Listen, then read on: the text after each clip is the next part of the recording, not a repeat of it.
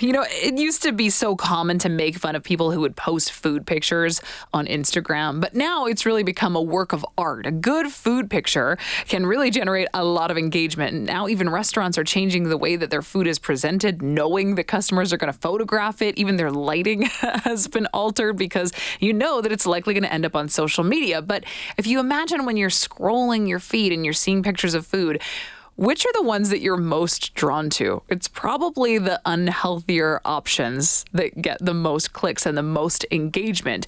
So can changing your mindset draw you more towards healthy options? Well, our next guest studied this. He's an associate professor of marketing at St. Mary's University. Dr. Ethan Pancer is joining the show. Dr. Pancer, thanks so much for making the time. Really appreciate it. Thanks very much for having me, Chelsea. First of all, I just want to know why you wanted to study this, whether it's healthy food versus unhealthy food and just what's getting the most engagement. Why dive into this? Yeah, in terms of the background motivation, I always found it fascinating that people's feeds were just filled with pictures of food that you couldn't eat. Yeah. And so I was just really always fascinated by why do we have the desire to post these things? What is the engagement looking like on the different kinds of foods?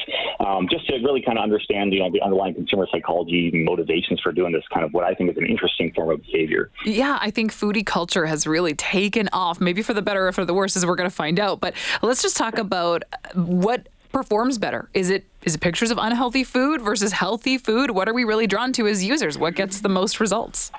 Yeah, so I mean, one of the, I guess the background on this is, one of the more prevailing beliefs that you kind of linked to, the commonly held beliefs from food bloggers and trend watchers, is that consumers are really craving more of this health-conscious content. You can think about this as calorie-light dishes like salads, and there's a lot of anecdotal evidence for this, right? So, on Instagram, there's millions of posts and dedicated hashtags on eating clean, healthy foods, clean eating.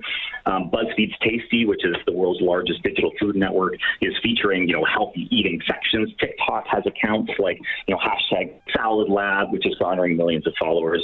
And so really these trends have also been discussed in mainstream media like New York Times. And so it kind of taken together, it seems like there's this broad array of stakeholders that are creating this healthy food content, putting it out on social media, and are really banking on consumers to engage with it. And when we say engage with it, we're kind of talking about these interactions like liking, commenting, sharing. But unfortunately, we know from some of our recent research on social media engagement, it's suggesting the opposite's actually true. And so this idea that people are actually more likely to like, comment, and share unhealthy or calorie-dense foods. And so you can think about this in terms of foods like saturated fats, like really high in saturated fats like butters, oils, cheeses, meats, all these kind of great features to give foods their juicy, chewy, creamy sensory experiences, or even sugars like, candies, cakes, and cookies that give foods their sweet experience.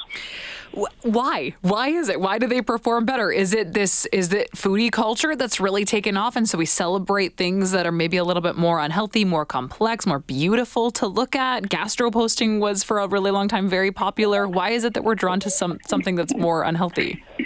Yeah, so I mean, the celebration of junk food idea, I think a lot of it kind of you can draw back towards, research in evolutionary psychology that kind of says, we've evolved to feel good when we see calorie-dense foods. And so you can think about this from a hunter-gatherer perspective where, in a time where it was really, reliable, really available food was not as abundant as it is today, people were really visually attuned to what is and not only what is and is not edible, but what's more valuable to eat. And so in some sense, what has more nutrients, what is more calorie-dense. And so with this evolutionary perspective, we kind of think, finding and eating calorie-dense foods can make people feel good. This is the response that was once beneficial for survival and, our thriving.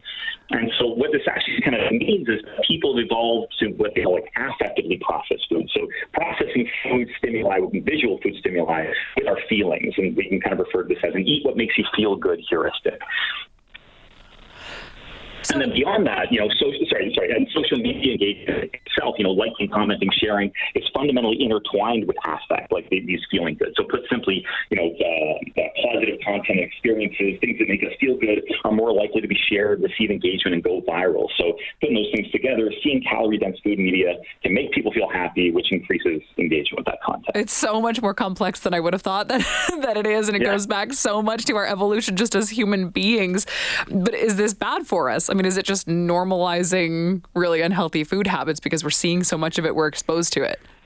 Yeah, I think the normalizing part is a really fascinating question, and so we can think about this from the operating principles of social media and our understanding of social influences over food consumption. And I think it would really have several undesirable implications, and I think it's kind of broken down into 3 points.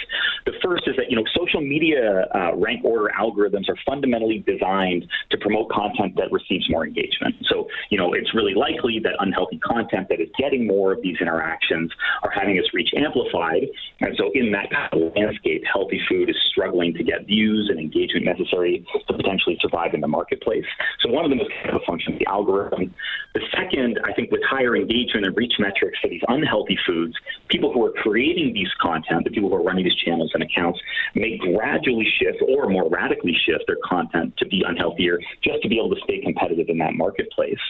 And then the third kind of ties more closely to actual eating behavior in the sense that more exposure to unhealthy foods, consumer perceptions of what is considered actually normal may actually be skewed towards unhealthy. And we know this based on our understanding of social influences in terms of the normalization of food. Social influences can actually shape our actual eating behavior. It depends who we're eating around. Will actually kind of dictate what we choose. So taken together, when you kind of put all these concerns together, the majority of North Americans are using social media. Food-related content pages are some of the most popular on social media, and food choices that we know are already made by social cues. So when you kind of blend those things together, I don't think it's surprising that it would kind of help normalize unhealthy eating habits. And so is there a workaround, or do we just accept that this is normal and this is our state of our mind when it comes to approaching food on social media? Yeah, I mean, I hope, and so that's kind of what kind of catalyzed the current research. And so this idea is that gauging the benefits of healthy food is instinctively more difficult because we have this eat what makes you feel good kind of default based on, you could say, evolutionary psychology. And so similar why it's challenging to eat well and maintain a healthy lifestyle. You don't naturally get this warm feelings in your belly from looking at healthy food media, calorie light media. Right. And so really, this evolutionarily feeling positive seeing calorie light food goes against this default process, and it doesn't make you feel happy as seeing calorie dense foods. And so one of the things we really kind of needed to figure out is there a way to override or shift something away from that default affective mindset in terms of kind of viewing and eating what looks good. And so we dug into the literature and kind of examined this idea of one way to overcome this affective or feelings-based process is to induce what they call a calculative mindset, in some sense shifting people's mindset. And there's really a rich history in psychology in terms of what they call dual process models that shows people kind of tend to evaluate things in one of two ways. One is with our feelings, and the other is through more calculative or more thinking processes.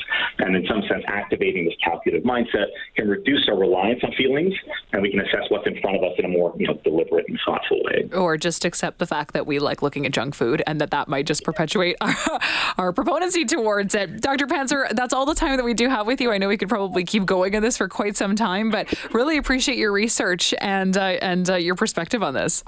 Awesome. Thanks, Chelsea. Appreciate it. Of course. Take care. Dr. Ethan Pancer is Associate Professor of Marketing at St. Mary's University, talking about our mindset and how it could, if we really are in tune to it, make healthy food more alluring on social media.